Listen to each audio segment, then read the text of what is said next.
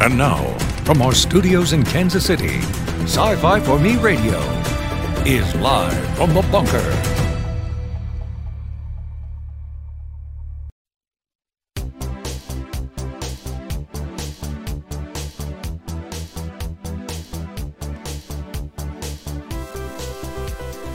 Here we go, ladies and gentlemen. It is Thursday, and what a week. What a week. What a week. That's okay. We're doing just fine. We are live from the bunker, ladies and gentlemen. Welcome. It is Thursday, our last broadcast of the week. But that's no reason to skimp. And today we have a guest. Keith the Candido is waiting in the wings. A couple of things here real quick. The live chat is open for anybody who wants to join the conversation. If you are watching or listening in replay, you can send us an email or leave a comment. Email address is livefromthebunker@scififorme.com. And, of course, comments are open pretty much all the time if you want to leave your thoughts.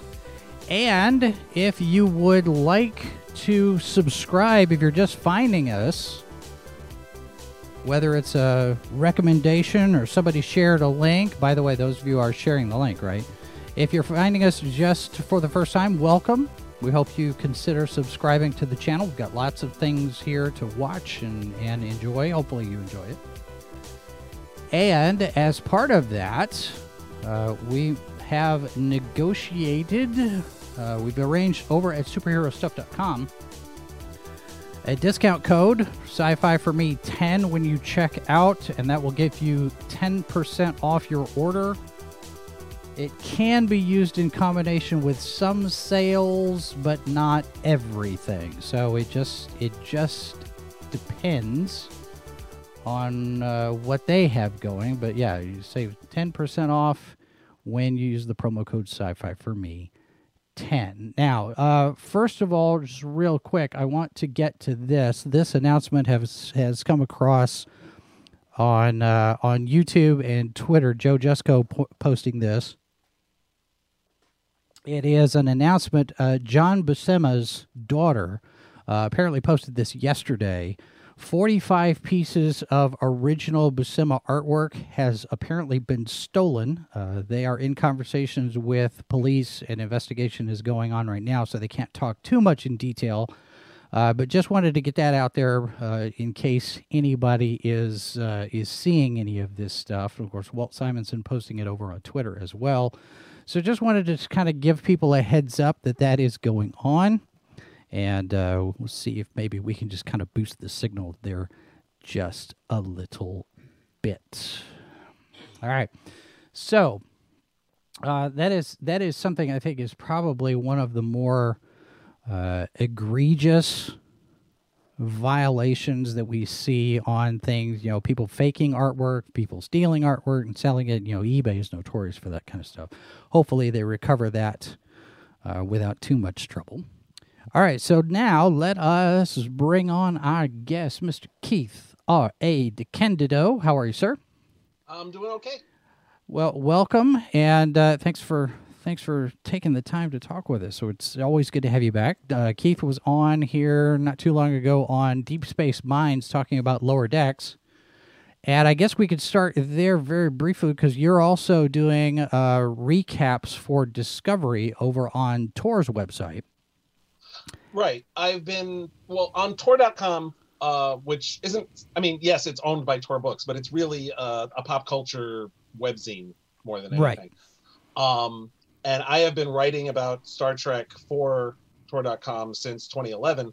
And specifically since 2017, I have been reviewing each episode of the new Trek shows as they've come out. So I've reviewed every episode of Discovery, every episode of Short Treks, every episode of Picard, and every episode of Lower Decks.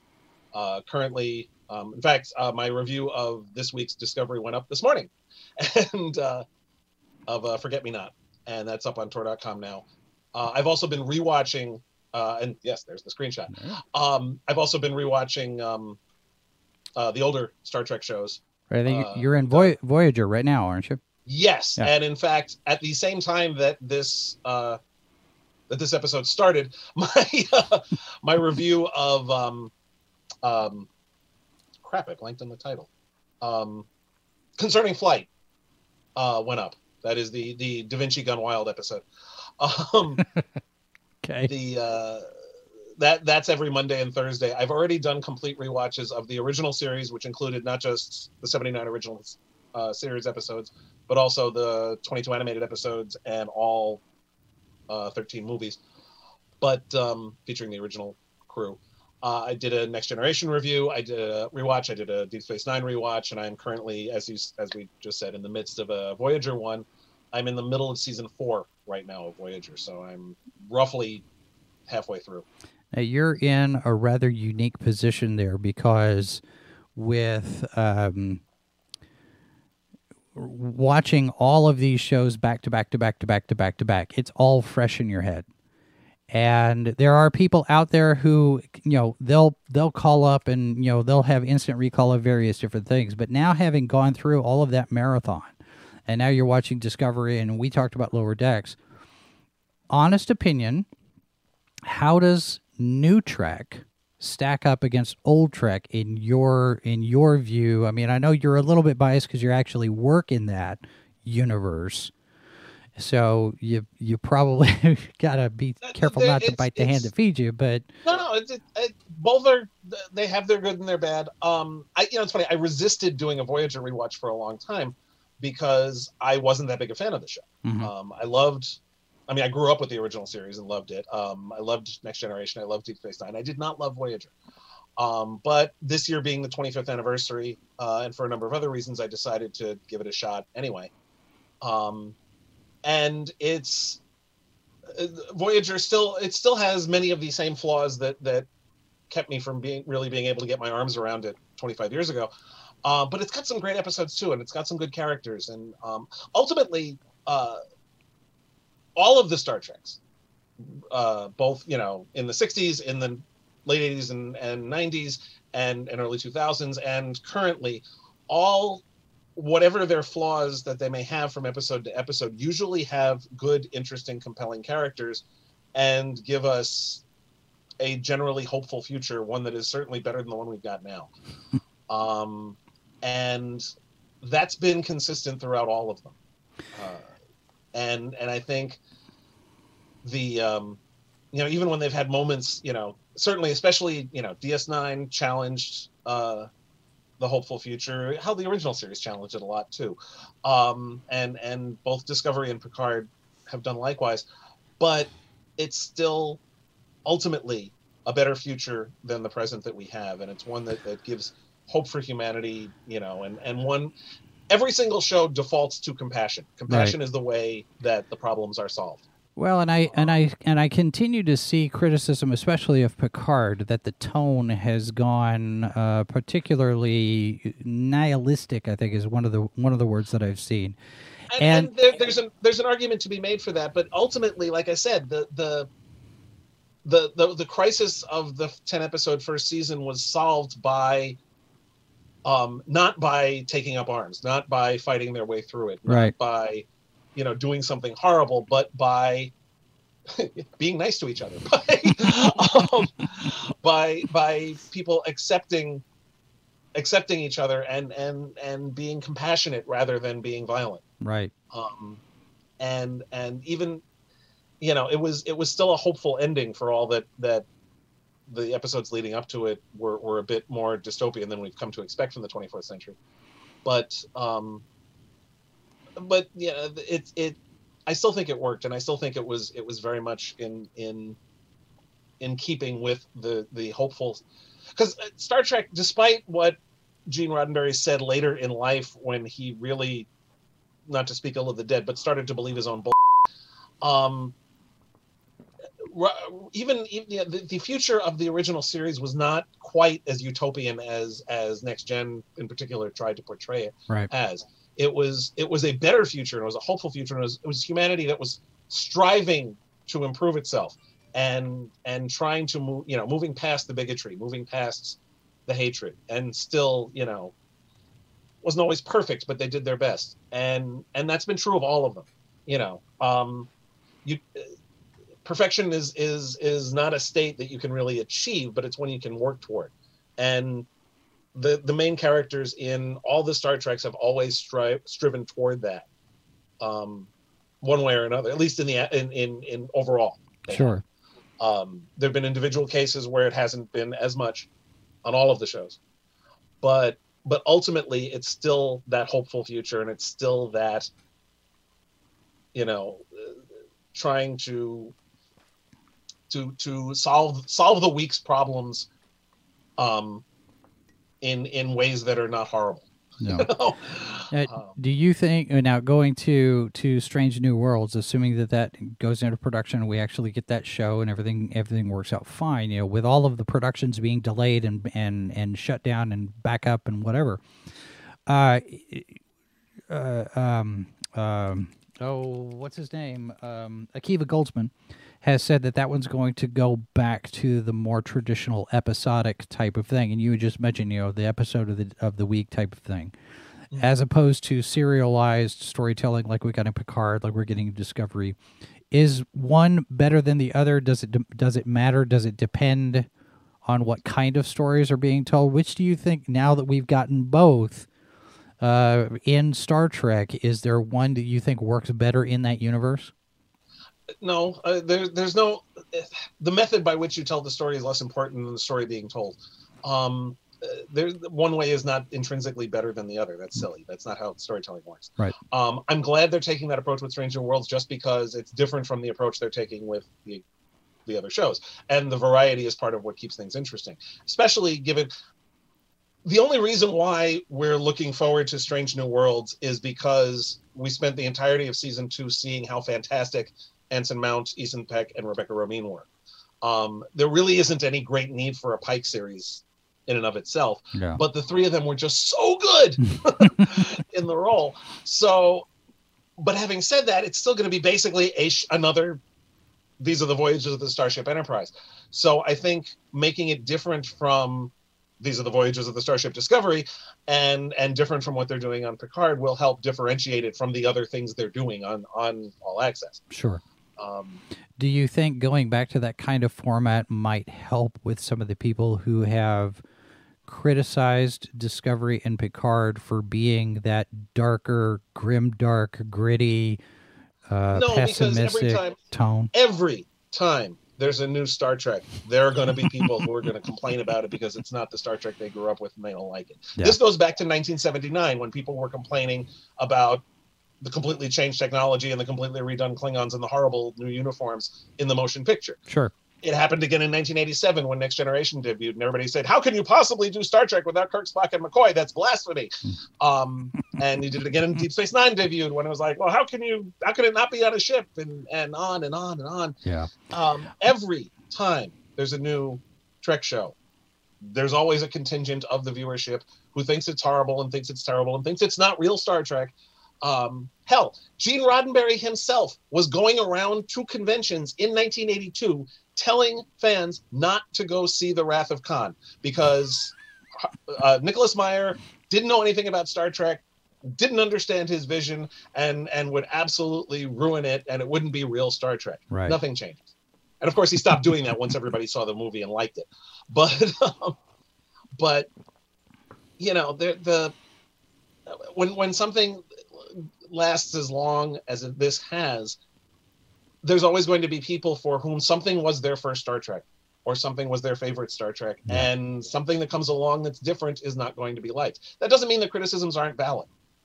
But I mean, I think I don't think the approach they're taking with Strange New Worlds is because they want to silence the critics who said it was too dark. They're doing it that way because they think it'll work better. The storytelling will work better that way. Sure. And I think they're right. I think if they're going to make the Pike show stand on its own, and if they're going to do something as very obviously retro as that, then doing it in the style of the original series in terms of plot, at least standalone plots, would work. I think something like what DS9 did and what the Stargate franchise did is having the character arcs develop from episode to episode, but having each episode be its own single story told in an hour is I think the sweet spot for what they can do. Well, and with Stargate too, you had a number of episodes that would call back to previous episodes without being a direct, this to this to this to this, episode by episode by episode. So you're able to kind of leapfrog the certain elements of plot. Now, speaking of Stargate and Star Trek, you've written tie-in fiction in a number of these worlds. Yes. 35, I think, at this point. Well, yeah, because you've done Alien, you've done Supernatural, you've done X-Files. I mean, you Leverage, you've been all over the place. Buffy. Is there a particular approach because you mentioned Nicholas Meyer, when he comes in and he sits there and says, I didn't know anything about Star Trek. I'm doing Star Trek 2. I watched all of the episodes. He does his homework and he plays catch up. Whenever you do any kind of a tie-in fiction, have you had to be in that position where, somebody approaches you and say, hey, Keith, you want to write a book in X universe? And you sit there, I don't know anything about it, but yeah, sure. What are your first steps in writing a tie-in book as opposed to original? When that happens, whether I'm familiar with the project or not, my next step is to dive in and do immersive research.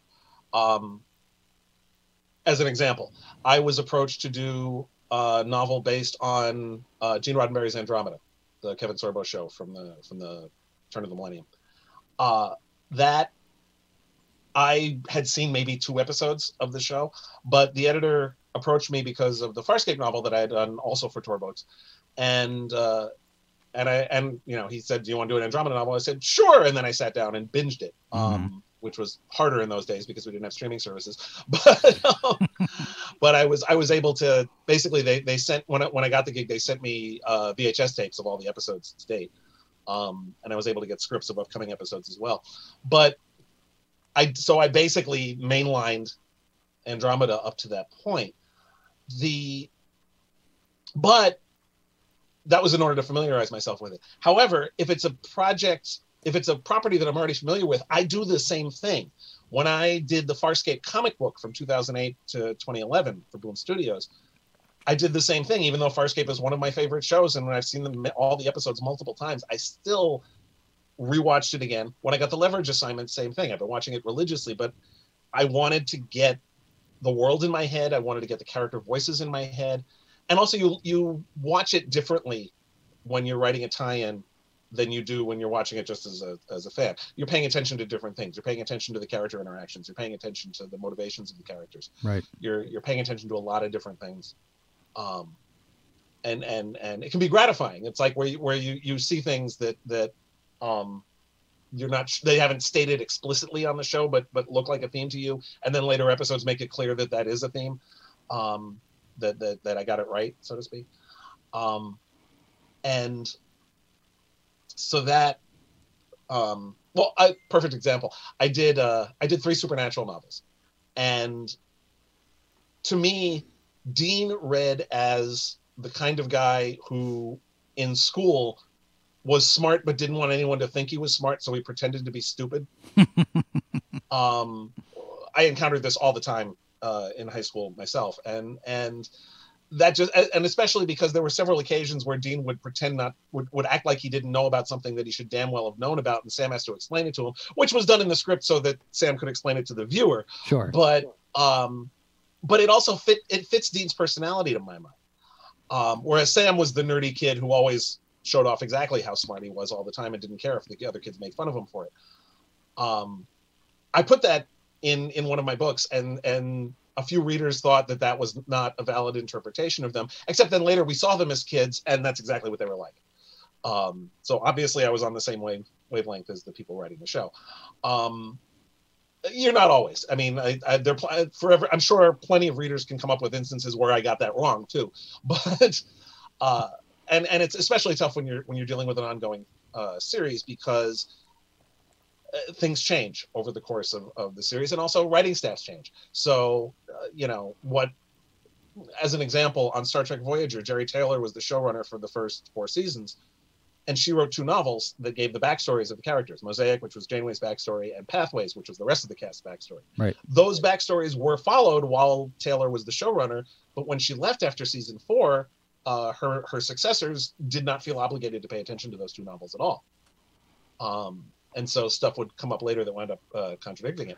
Well, and that was back in the day when it wasn't like Star Wars is now, where it's all canon. You know, the books, the Star Trek was books, never like that. No. I mean, no, in terms of now. I'm sorry. That argument annoys the crap out of me. I don't mean the EU. I mean, when Disney bought it, and they set up their story group, and they said from here on out, everything is going to be connected. Everything's going to be canon. That was the general understanding. But with Star Trek, it never has been that way. The books have never been canon. So I think that's maybe a frustrating aspect of it for some fans to sit there and go, yeah, but you had all of this great stuff in these books. Why don't you ever use it? It's tough to keep track of all of that. And I imagine it's probably frustrating too, because you've got to get to the status quo at the end of your book, because you can't change anything that in the shows. It doesn't bother me. I know the job was dangerous when I took it, and also even for all that Disney is saying that it all ties in together now, it still doesn't. The on-screen continuity will overwrite the tie-in continuity if they decide it does. Yeah. Which just happened a week ago on The Mandalorian, because Cobb Vanth's backstory in that episode of The Mandalorian is not the same as it was in Chuck Wendig's novel. Right. And that's always going to happen. It's the economics of scale. The needs of a TV show or a movie that reaches millions or billions of people is always going to overwrite the needs of a tie-in novel that reaches thousands and thousands of people. Sure. They're not going to alter a multi-billion-dollar, multi-million viewer TV show or movie to accommodate something that only less than 10% of the audience has read. And I know that. Yeah. And my fellow tie-in writers know that. Every once in a while, something winds up on screen. Sulu and Uhura's first names both came out of tie-in fiction and wound up being canonized. There's some stuff from the Star Wars novel that has wound up on screen, including the planet Coruscant and any number of other things. For that matter, number one's first name of Una came out of the tie-in fiction. Yeah. It does happen.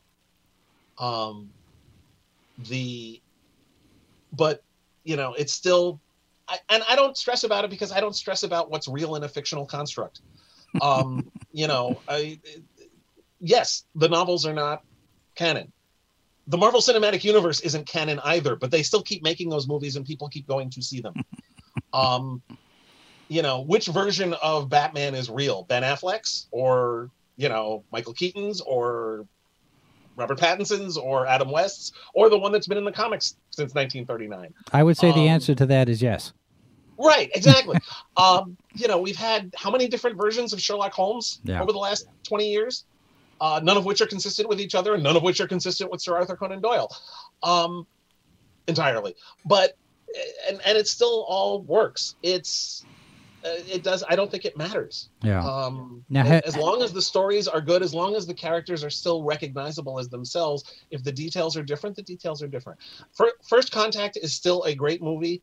The novel Federation is still a great novel. They tell 2 completely contradictory stories of Zefram Cochrane's life. Yeah. They're both still worthwhile. They're both still accepted as Star Trek stories. Only one of them is going to be referred to in other Star Trek productions, but that doesn't make Federation a bad novel, and it's still considered one of the best Trek novels that have ever been done. Have you made a pitch for tie-in that didn't get made, and then somebody comes in and does something, you say, man, I could have done that better?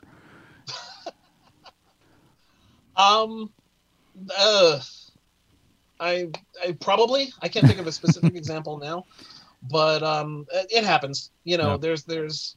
There's lots of parallel development. A perfect example, actually, and I don't think I did it better or worse. It just would have been repetitive if I had done it the way I originally pitched it. I pitched something for my Sleepy Hollow novel that I wrote, the Tom Meeson, Nicole Beharie show. Mm-hmm. Fox, oh, sure. From 6-7 years ago. I wrote what turned out to be the only tie-in to the show, and I pitched something involving a sword that could cast a magic sword, basically, that could cast a spell. They said, great, we love it, it's wonderful, can't be a sword. Turns out they had their own magic sword story developing for season 2, so I had to make it something else. It worked out fine. You know, in fact, it probably worked out better not being a sword as it happened, because I was basing it on actual swords that were given away as, in essence, medals. You know, sword gifts to heroes of the Revolution during the Revolutionary War. Right. There's one of those swords is actually in the Metropolitan Museum of Art here in New York, which is where I first found out about it.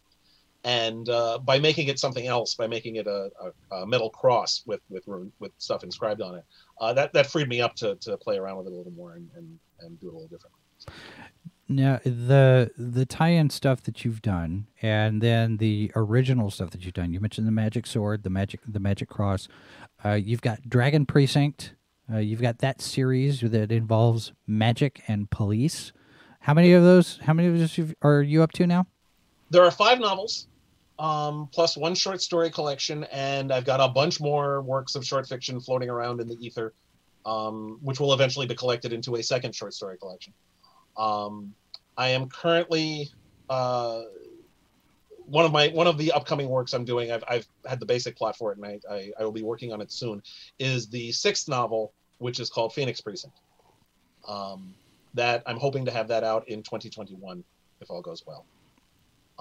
Since we're already in November of 2020, that may be optimistic. We'll see. How long does it take you to go from pitch to publish? Depends on how long they give me.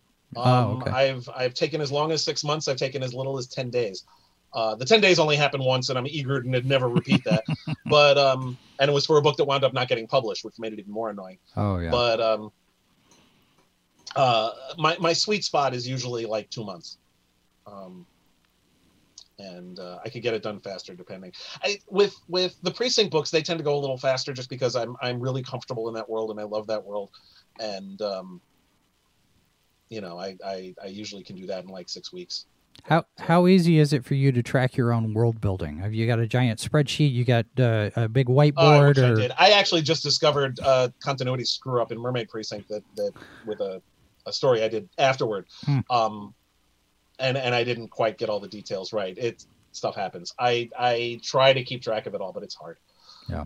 Usually, before I write a new story in the world, I sit down and do that same immersive research I was talking about before, and I read through everything. But sometimes stuff gets missed, and it hasn't been anything like major.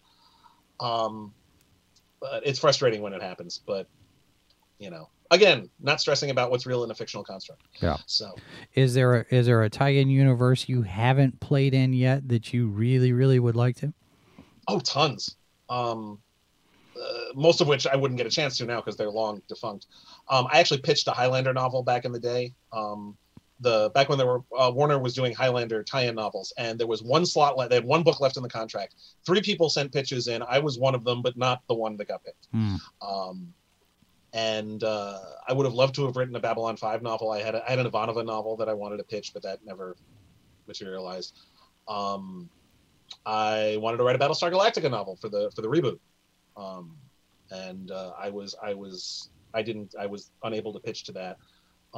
You may get another chance with that one because you know they're rebooting the reboot on TV, and they're rebooting the rebooting and the reboot in the movies. Yes, I will be entertaining to see how that plays out, and the editor who basically I was told my services were not required because the editor only wanted to use real science fiction writers, which kind of pissed me off a little bit.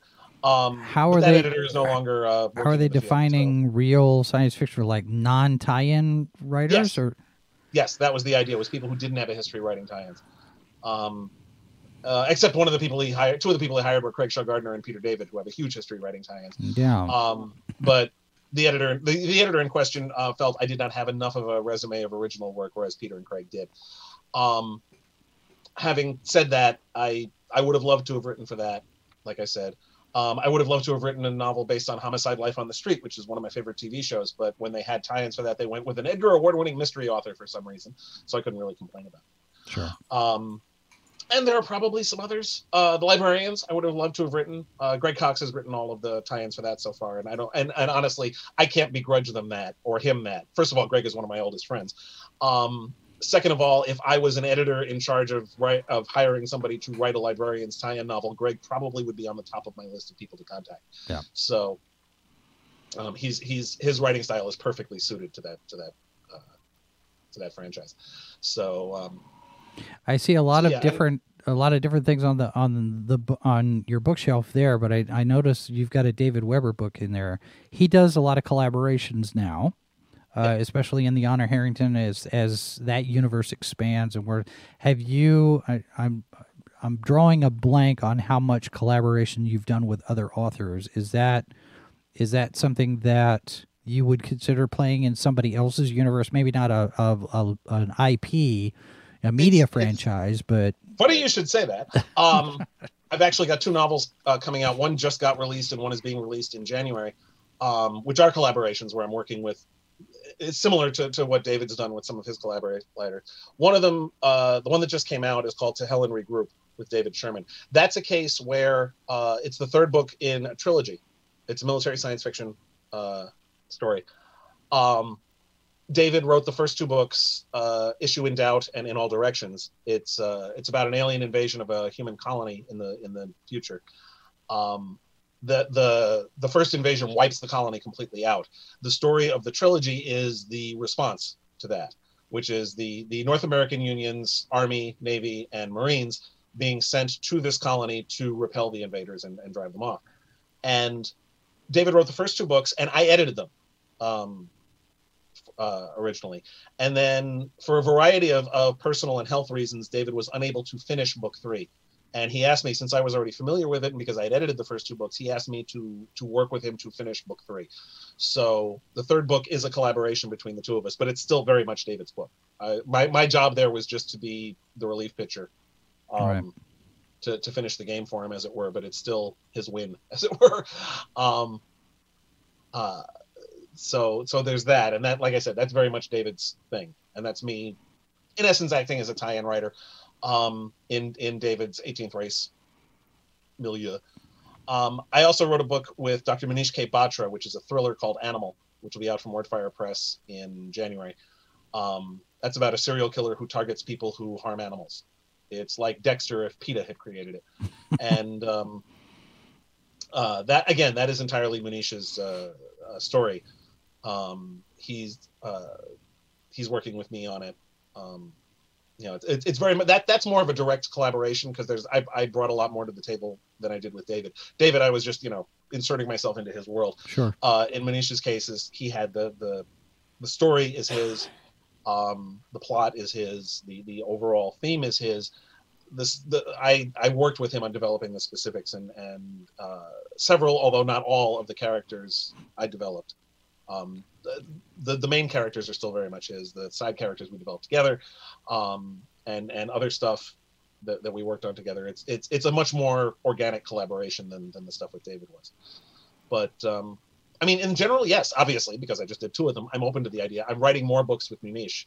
I'm in the midst. I'm revising another book that we put together called Pigman, which is a medical thriller, which is going to be shopped around to publishers soon. Not to be confused with Paul Zendel's book.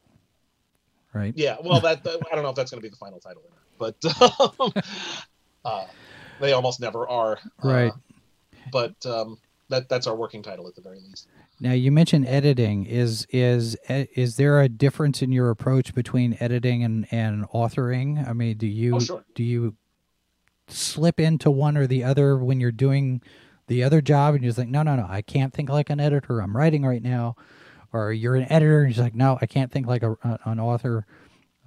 Does that ever kind of start seeping into one to the other? Usually, for the most part, yeah, I'm able to. I haven't. The editing has not been happening as much lately, although that may change soon. My wife and I are in the process of starting up a small press because we're insane, and we're going to launch with a short story anthology, which we hope to be kickstarting soon. I've been saying that for months now, and we still haven't done it yet, because 2020. Sure. Oh yeah. And but we're going to be starting up a small press called Whisperwood Press, and it's not going to be huge. We're just going to be doing like an anthology every other year or so. So we're going to be editing that, and that's going to bring on the old editing muscles. But it's different. When you're an editor, you're focusing on bringing out the best in the work, and that happens when I'm writing too sometimes, which is a good thing because I want my work to be better.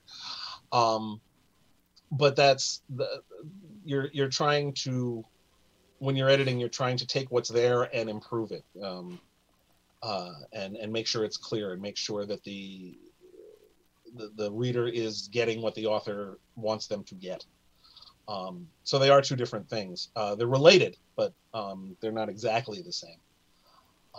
And usually I can keep them separate. There's enough. The Venn diagrams overlap enough that they're both satisfying a creative urge, but it's good though, and it helps sometimes when I'm burned out on writing. Editing something helps get me back into the swing of it, just to reset my brain a little bit. Now, is this new imprint going to be something similar to like Crazy 8 Press, where you're finding different publishers to take the stories, or you're going to be a publisher yourself? Crazy 8 Press isn't doing that. Crazy 8 Press is its own publisher.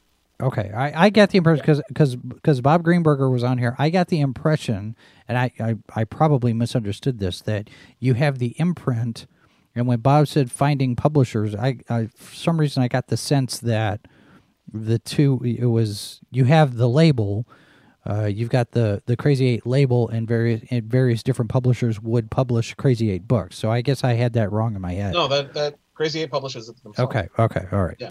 All right. They have different imprints within Crazy 8, but which is basically each individual author, more or less. Crazy 8 Press is sort of its own little collective thing. No, it's going to be a small press like eSpec Books, like Wordfire Press, and like Wildfire Press, and like any number of other presses, of which there are far too many for me to list here. But I mean, eSpec and Wildside and Prince of Cats are ones that I'm personally dealing with in some way or other, so they're ones that I'm mentioning. But no, there's tons of, and we're going to be like that, only much, much smaller. You mentioned crowd. I've got editorial experience. My wife does book production, so between the two of us, we have all the skills necessary. Gotcha. So, and we just stuff we want to do for fun, and for likely very little profit. Well, and speaking of that, you mentioned the crowdfunding for this first anthology, and we've seen, like we've seen with Bob's stuff, the Thrilling Adventure Yarns anthologies have funded over there, and we've seen a number of comics and graphic novels going that route. My publisher for the Precinct books is eSpec Books, and that's their business model. They kickstart every single one of their books. So is that something that was always part of the plan, or is you just started to think, well, what's the best way to get this thing out in front of people, and you came upon that? The reason why I'm doing it, the same reason why eSpec is doing it. Basically, the crowdfund gives you the upfront money you need to put the book together. And this way, that covers the initial production costs. It covers hopefully paying the authors. And that basically means everything after that is profit. The idea is that the crowdfund enables you to cover the book production itself. And then every sale you make after that is pure money into everybody's pockets, into the authors and the publishers' pockets after that. Now we've seen a lot of these crowdfunding projects, especially over on the graphic novel side, the comic book side, where you have a lot of indie creators that have jumped into this over on both Kickstarter and Indiegogo, but now you're starting to see the recognized names that have been with DC and Marvel, people like Scott Snyder and Sean Gordon Murphy and that group. Kyle Higgins has got one going on right now. Is that, looking at it, I'm not sure how much into the comics industry you are right now as a writer, as a creator, but is that the model going forward, or is that just one aspect of how the comics industry is going?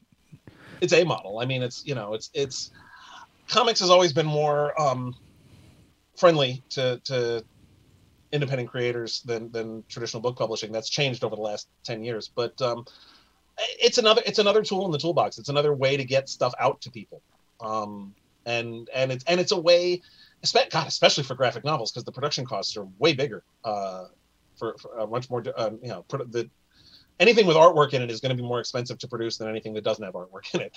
And so using the crowdfund to help defray the costs and also help promote your product it's win-win, really. Unless you don't make your funding, in which case you haven't lost anything except some time. I've successfully crowdfunded a whole bunch of works of short fiction. I've used Kickstarter and once Indiegogo also to do a crowdfund for short fiction in the Dragon Precinct universe. And for that matter, I kickstarted Mermaid Precinct because I was between publishers at the time. And it's a good way to get your work in front of people, particularly if it's something that's kind of a niche product that may not necessarily have a huge mass market appeal, but for which there is still an audience. Right. Which is what, indie and small press publishing is good for anyhow, is for giving a home to something that may not appeal to a Jagunda audience that you need for a mass market book, but still has an audience that still deserve to read the story. And you can still actually make a decent profit at it if it does well. Well, and I think the other thing too on that is the question of sustainability, like you're talking about with doing books over and over and over again, every single book crowdfunding. We're starting to see that model where you have a lot of indie creators are now into their third or fourth graphic novel book in a series. Brian Polito's been doing it for years. We've seen, Ethan Sciver and Clint Stoker and a number of them have said, okay, here's the first book. Now here's the second one. There's 3 or 4 in the pipeline now. It almost seems like this is, I've seen a lot of comparisons to Image Comics with this in terms of the kind of shift in the industry, in the mentality, because for a long while, crowdfunding didn't have the legitimacy aspect of it as it does now. I mean, people are taking it more seriously now than they used to, I think. Maybe in comics. In publishing and in gaming, it's been taken seriously for quite a while. Yeah. It's a perfectly legitimate way of doing things. As long as you actually fulfill your rewards, it's fine. Sure. It's been a very good way of developing all sorts of things creatively, not just books and comics. Like I said, books and games have been using Kickstarter for ages. I did my first Kickstarter in 2013. Do you have a preference? Do you have a preference of Kickstarter over Indiegogo? Does it matter? Is there a particular reason why you use Kickstarter? For the most part, Kickstarter has more visibility. Yeah. I switched to Indiegogo for one particular project for 2 reasons. One, that was at the time when Kickstarter was having some issues with unionizing, and I wasn't sure I wanted to keep using them. They have since settled that, for which I'm grateful. But also, that was one case where it didn't matter if I didn't make my funding. I prefer, for at least the projects that I have been doing, I prefer the model where if I don't make my funding, I don't have to actually then do the thing. I like the one and only Kickstarter or crowdfund that I have done that has failed was for a Dragon Precinct graphic novel. Like I said, anything with art, you need more money. And Sure. The artist that I wanted to use, I had to pay him. The amount I raised wouldn't have been enough. There were 3 aspects of the production, and I didn't cover any of them with the crowdfund, which was and if I'd done that through Indiegogo, I would have been screwed because I wasn't even in any danger of making my funding. And that there was a lesson in that I don't have enough of an audience to justify that high a crowdfund. So lesson learned, moving on. I'm sticking with pros because the margins there are much smaller. And as long as you find a way that works and as long as you fulfill your rewards, at which I'm not always as speedy as I could be, as long as you stay in communication with your supporters, then it works. And hopefully it'll keep working. It'll keep working until it doesn't, because nothing lasts forever. Yeah. But like I said, it's another tool in the toolbox. I don't think it's going to replace anything. I think it's just supplementing all the other many methods of getting creative work out there. Is the tie-in, because we talk about legitimacy on crowdfunding, And you mentioned some of the issues with being a tie-in writer as opposed to a legitimate fiction author. That's less of an issue now. But well, that's what I was going to say. It seems like that's kind of not as much of a thing as it used to be. I mean, you guys are still getting. Has tie-in fiction gained a little bit more in terms of respectability, credibility? This is a legitimate form of storytelling, even though it's not your own universe. Yes. That sea change has been happening over the course of my entire career, to be honest. And the person who said it to me when I was pitching the BSG novel surprised me, because I didn't think anybody still felt that way. And this was 15 years ago. At this point, it's not that big a deal. And also, in my own case, I've got a lot more original stuff out now. Anyway, I've got 5 Precinct novels. I've got a bunch of other original stuff. Sure. I got another urban fantasy series that I'm working on right now. So that I'm not just a tie-in writer anymore. When I was rejected for the BSG franchise, I had precisely one original novel, the original publication of Dragon Precinct in 2004, and that was it. And the imprint that was part of with Simon & Schuster had been discontinued, so I had no idea when I was going to do another one. So, but since then, I've got an extensive amount of original fiction, so it's not really a factor. Having said that, the stigma really doesn't. It still lingers in some bluff old traditionalists out there, I'm sure, but it's not as prevalent as it was, and it's become less and less prevalent with each passing year that I've been in the business. Is that a generational thing, do you think? Or is that just Partly. It's wearing down over time? People are just starting to realize that it's just another way to tell a story. The little column A, little column B. There's and a part of the prevalence of it too, and the number of people. Also, the divide between screen science fiction and print science fiction is thinner than it used to be, partly because screen science fiction is so much more popular now. Yeah.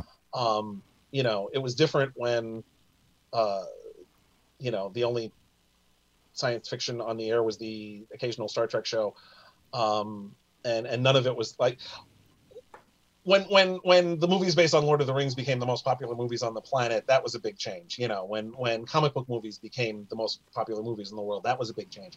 The mainstream popularity of things like the X-Files in the 90s and the Star Trek spin-offs also in the 90s, and just the proliferation of science fiction on screen, and you're now getting people in the field who grew up with this, who grew up with in a world where the best science fiction isn't just the books. Right. The best science fiction is everywhere. It's the comic books, it's the movies, it's the TV shows, and it's the books. It's a much more multimedia focused society. So you're also getting more tie-in fiction where the people involved in making the product are more invested in the tie-ins. Right. I did a Heroes Reborn novella back in 2015 when NBC revived Heroes for that miniseries. I worked directly with the showrunner on that one. That never happens. Usually because the showrunner is too busy running the show to actually pay attention to the tie-in fiction. But in that case, they were very invested in making sure that the novellas that we did 6 novellas that tied into the series, and they all tied in very closely and were accurate. Yeah. I worked with the creator of Farscape on the Farscape comics. John Rogers himself approved the plots for the Leverage novels that came out in 2014 or 2013. And so on. The people involved in making the stuff we're tying into are more invested in the tie-in fiction than they used to be, and that's made the tie-ins better for the most. People like to write them and people like to read them, and there's less of a stigma on doing things you enjoy. Oh, sure. Well, and I now let me ask you about this, because you talk about the everything kind of becoming this multimedia thing where it's all of a piece. There have been a number of different places I've seen the comment. It seems now, because we get news items pretty much every week that we do on Saturday. We do our Saturday morning news roundup, and every week I'm getting stories of books that have been optioned for adaptation. We've got comic books that get optioned, Why the Last Man's in production now, and all of these things. And the flip side of that, the criticism is, it seems like you're writing the book in order to get the movie deal. Is that a concern overall, or should authors be that wrapped up in prioritizing the adaptation deal, or is it just let's just tell the story in the book, we'll worry about the rest of it later? Because it seems like it's a mix at this point. The number of books that are written compared to the numbers that actually get adapted is a fraction. Sure. Yeah. And just because something is optioned doesn't mean it's going to happen. I know several people who have gone through the process of their books being optioned and then developed. Honestly, it amazes me that any movie or TV show ever gets made at all, given all the obstacles that are in place. It's a shot in the dark, and you don't know if it's going to happen or not. And even I've read all those news stories too, and 90% of them are never actually going to make it to the screen for one reason or another. Yeah. It's great for the writer because it's more money and it's more exposure. Even the worst adaptation of a book that comes out will drive sales. The Sci-Fi Channel did a TV version of the Dresden Files a bunch of years ago. Sure. Yep. With Paul Blackthorne. It was not great. It had some problems, but it still sales spiked on the book because there was a TV show. Yeah. You do a book based on a movie based on a book, and sales of the book are going to spike, even if it's a terrible movie that nobody likes. Even if it's a movie that doesn't do well, the book still benefits from it. Now, I'm sorry. No, that's okay. The flip side of that, people are looking at, you mentioned the Marvel movies, the superhero films. It doesn't seem like that comic book sales have benefited all that much from the superhero movies being out there. Is that an odd discrepancy? Why do you think that is? No, because the distribution for comic books has been weird for a very long time.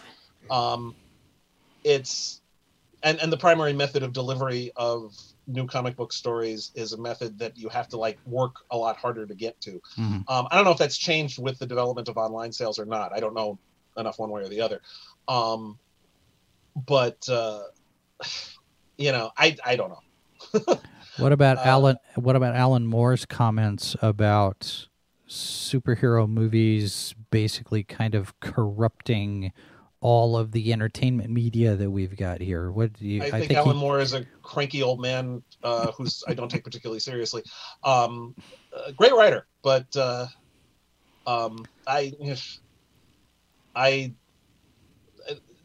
art is art. And I don't think it's corrupting anything. And I don't think creating something that a lot of people enjoy and like is a bad thing. One of my least favorite phrases is guilty pleasure. As long as something isn't actually actively harming somebody, you should absolutely have no guilt about taking pleasure from it. Yeah. I can't stand the Twilight books, but the fact that they're popular, I don't think is a bad thing. Because people enjoy them. If people enjoy them, good. They should enjoy them. Art is art, and art is a worthwhile thing. There's nothing inherently noble about appealing to fewer people, and I don't see anything wrong. Lots of people. The reason why the superhero movies do well is because there have been a lot of really good superhero movies that are very entertaining that a lot of people like. That isn't bad. Yeah. It has. One could argue it's corrupted, but it also, if it wasn't for superhero movies, we would not have gotten the version of Much Ado About Nothing that Joss Whedon did. Because the only reason he was able to do it is because of the cachet he got from Avengers. It's enabled a lot of actors to then do other work and directors to raise their profile. A lot more people have heard of Taika Waititi because he directed a Thor movie. A lot more people have heard of Patty Jenkins because she directed a Wonder Woman movie. That's good for them. Yeah. That means that down the line they can do other projects that may not make as much money, but which are worthwhile in terms of art. And this is good. I would much rather make all my money off of the Dragon Precinct books, but that's not realistic because I don't have the kind of audience that does that. But if writing an alien novel drives some people to then check out my Precinct book, that's good. Yeah. That helps me. That's how it works. And I don't see it. I think calling it a corrupting influence is ridiculous. Well, now the idea here of appealing to a smaller audience, it makes me brings up a question about the Hugos, where you see the participation numbers going down. We were at Worldcon in 2016 when it was here in Kansas City, and one thing we noticed, a lot of the people attending the Worldcon are in an older generation, and we're seeing that kind of thing continue. Is the literary side of science fiction, in terms of the Hugos and the Nebulas and the Saturns, all of those, is that group? I don't want to couch this as an us versus them thing, but the people who have a vested interest in the Hugos, it seems to be that group is dwindling. How do we the Hugos increase were interest? Always a niche. The Hugos are the books that are considered best by a subsection of a subsection of a subsection. The people who go to Worldcons are a subsection of people who go to conventions at all, because it's expensive and there's a lot of people who can't, or can't travel or whatever. That people who go to conventions are a subsection of the actual readership. I always remind people that organized fandom is only a small handful of the actual readership. Has to be. If it wasn't, we'd all have gone out of business by now. Yeah. I always give my parents as an example. I read science fiction and watch science fiction because of my parents. They're the ones who were into it in the first place. My parents never had any even awareness of organized fandom. That doesn't make them any less science fiction readers. So the Hugos, like I said, it's a subset of a subset of a subset. Yeah. And because most people who go to Worldcon don't vote in the Hugos either. So it's not really that, it was never that great a barometer in the first place. I mean, yes, a lot of great works have gotten Hugos, but there's a lot of stuff that gets missed. My view on I've been involved in too many awards to really take any of them seriously. My feeling on them is getting one is great, not getting one is meaningless. Yeah. In either direction. It is indeed an honor to be nominated because it means someone noticed you. It doesn't mean not getting one doesn't mean you're not any good. It just means that it didn't get noticed by this particular group of people.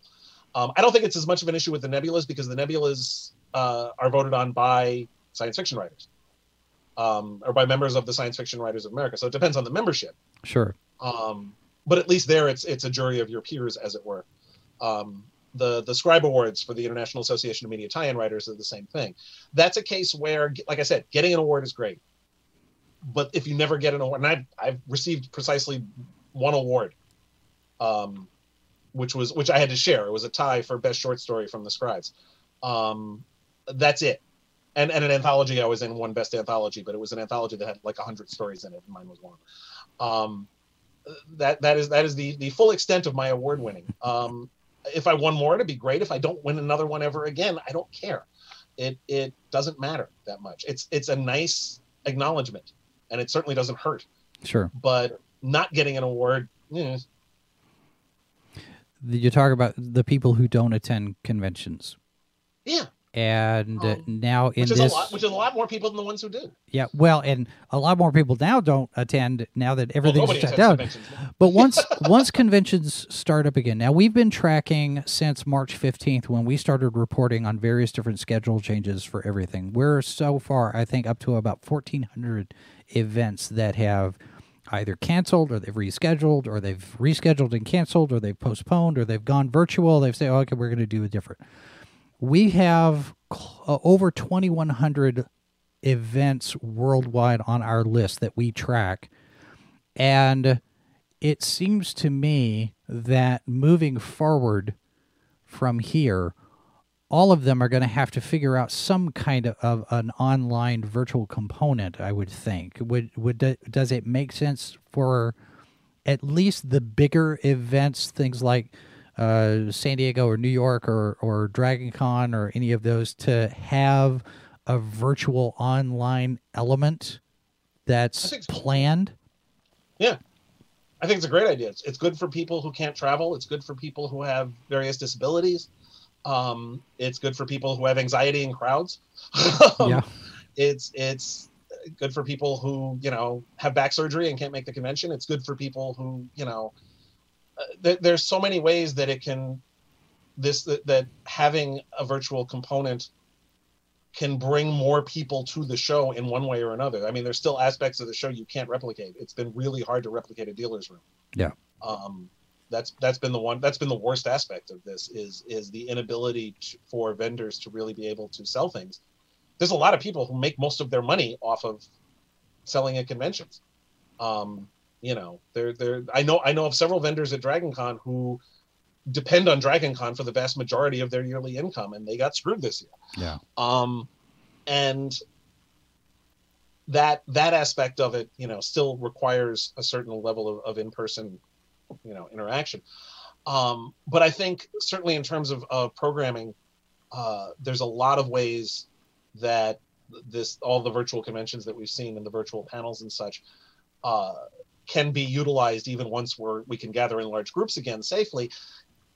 That'll be, like I said, it'll be good for everybody. It means more people can participate, which is never a bad thing. I watched some of Dragon Cons. I watched some of Comic-Con at home. I didn't see any of the Comic-Con stuff, but I participated in a bunch of the Dragon Con ones. It seems like Dragon Con has a better handle on it than Comic-Con, which is really surprising because San Diego, you would think, it's this huge, massive thing, and it's all these media and Hollywood types that come in. You would think that they'd be able to get this, and it doesn't seem like Comic-Con at home did very well at all. In terms of, because the viewer numbers are only 100 here, 20 here, 300 here. Mm-hmm. The videos aren't playing very well. Now DC Fandom knocked it out of the park, I thought. And Dragon Con had the 3 different tracks where you had the live stuff going on now, you had the fan tracks, and you had all the cast stuff.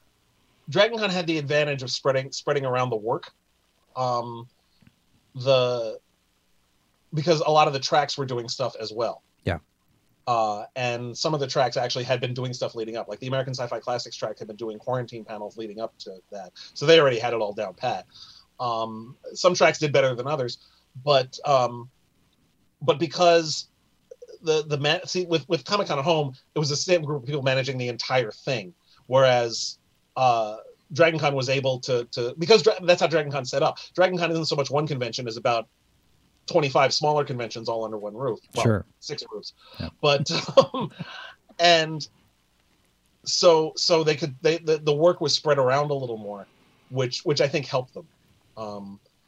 And also there were different levels of things at Dragon Con. Comic-Con at home was almost entirely actor driven. Because that's what's going to bring eyeballs. But I don't know. One of the other issues with virtual conventions, of course, that you can't do in person is autographs. And Comic-Con is more geared toward the stargazing, see them talk and then get their autograph afterward than Dragon Con is. Right. Autographs are only a very small part of Dragon Con, whereas it's a huge part of San Diego. So that I think might have been a factor too. That's another thing which is harder to recreate in a virtual, impossible really to create in a virtual atmosphere. You can't really, do an autograph line over Zoom. And I think that affected Comic-Con also. But there's ways. I mean, I've done a whole bunch of conventions this year over Zoom.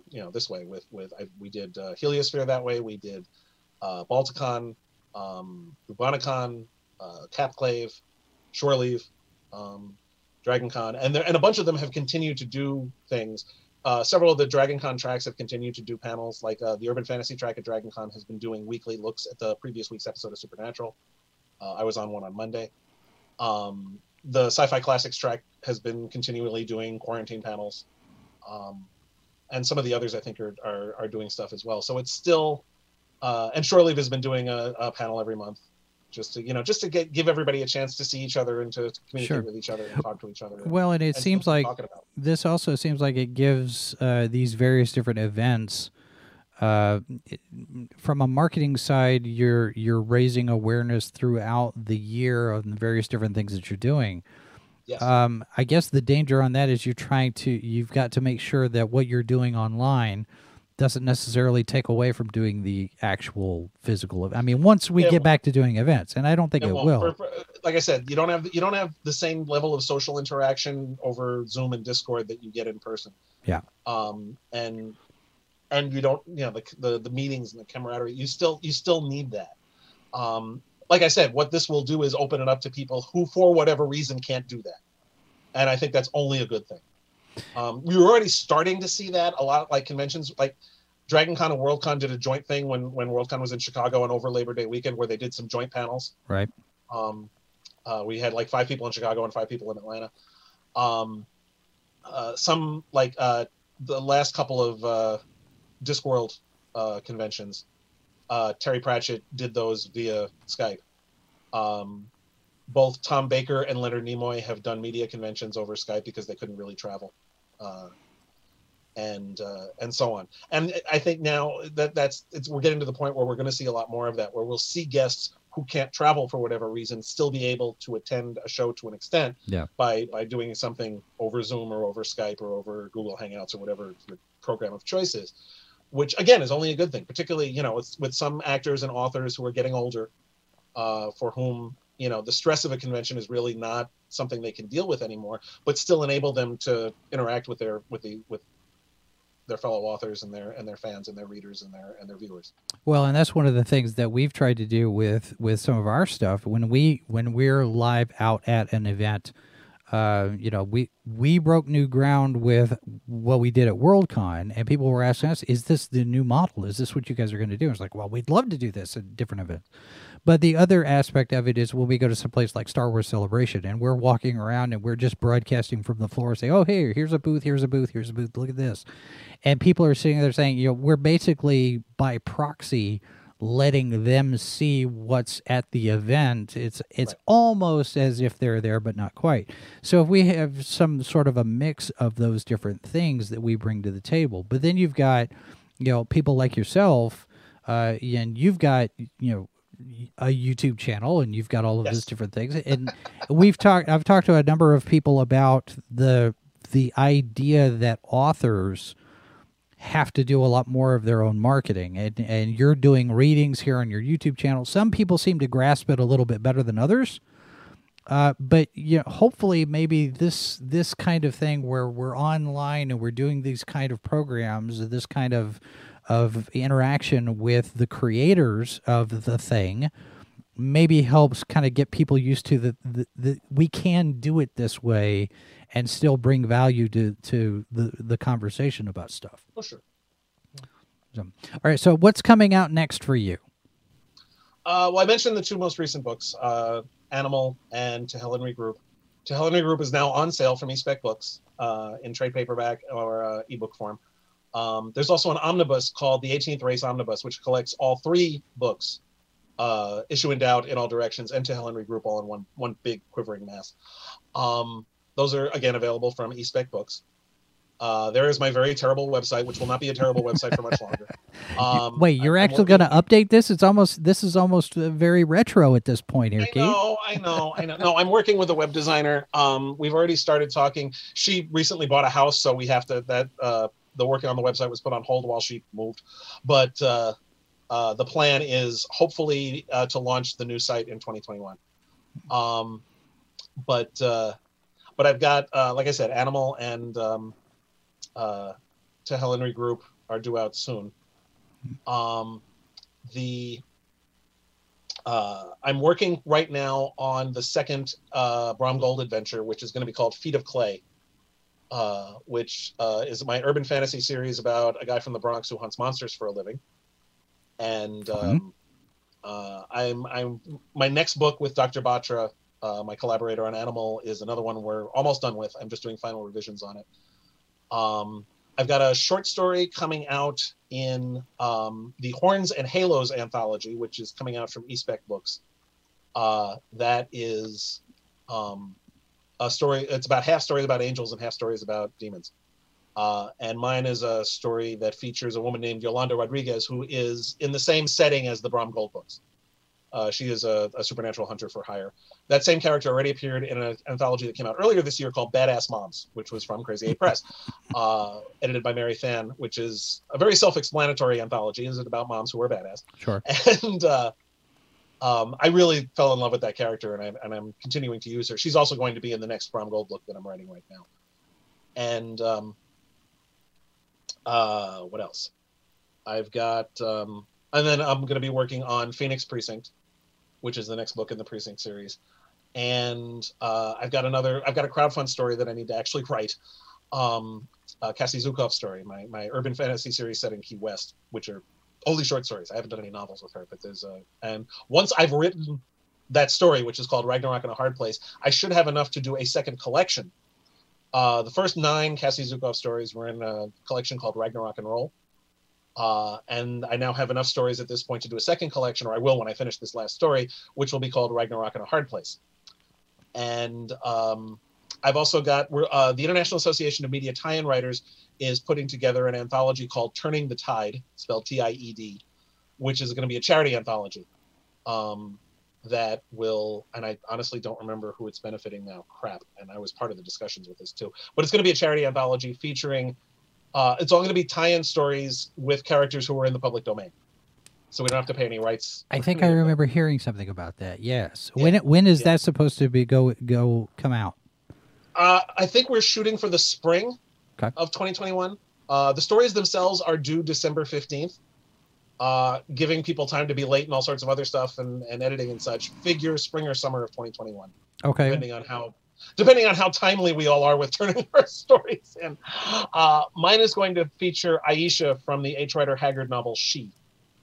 Oh, okay. Okay. Well, when that one comes out, be sure to let us know about that because we can have you back on to talk about it. And then, of course, your crowdfunding anthology that you're starting. So that'll be called the 4 of the Apocalypse, or the 4 fill in the blank of the Apocalypse. Well, when that's ready to go. You've heard about the Horsemen. These are going to be the 4 everything else.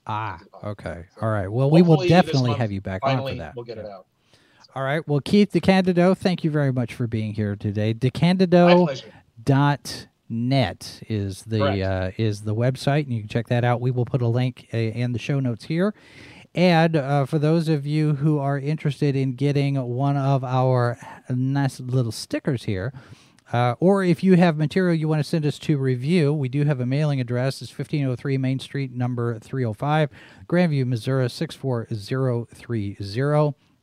And, of course, we do invite you to subscribe, and you can find us on all of the different social media. You can see that there.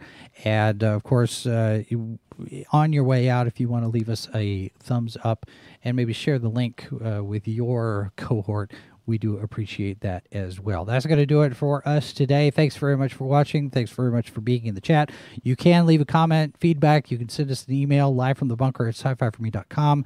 Good morning, Multiverse, Saturday morning at 10 a.m. Eastern. And don't forget, it's a cookbook. Have a good weekend, folks. This has been a presentation of Sci-Fi for Me Radio. Copyright 2020 by Flaming Dog Media, LLC. All rights reserved. No portion of this program may be retransmitted without the express written consent of Flaming Dog Media.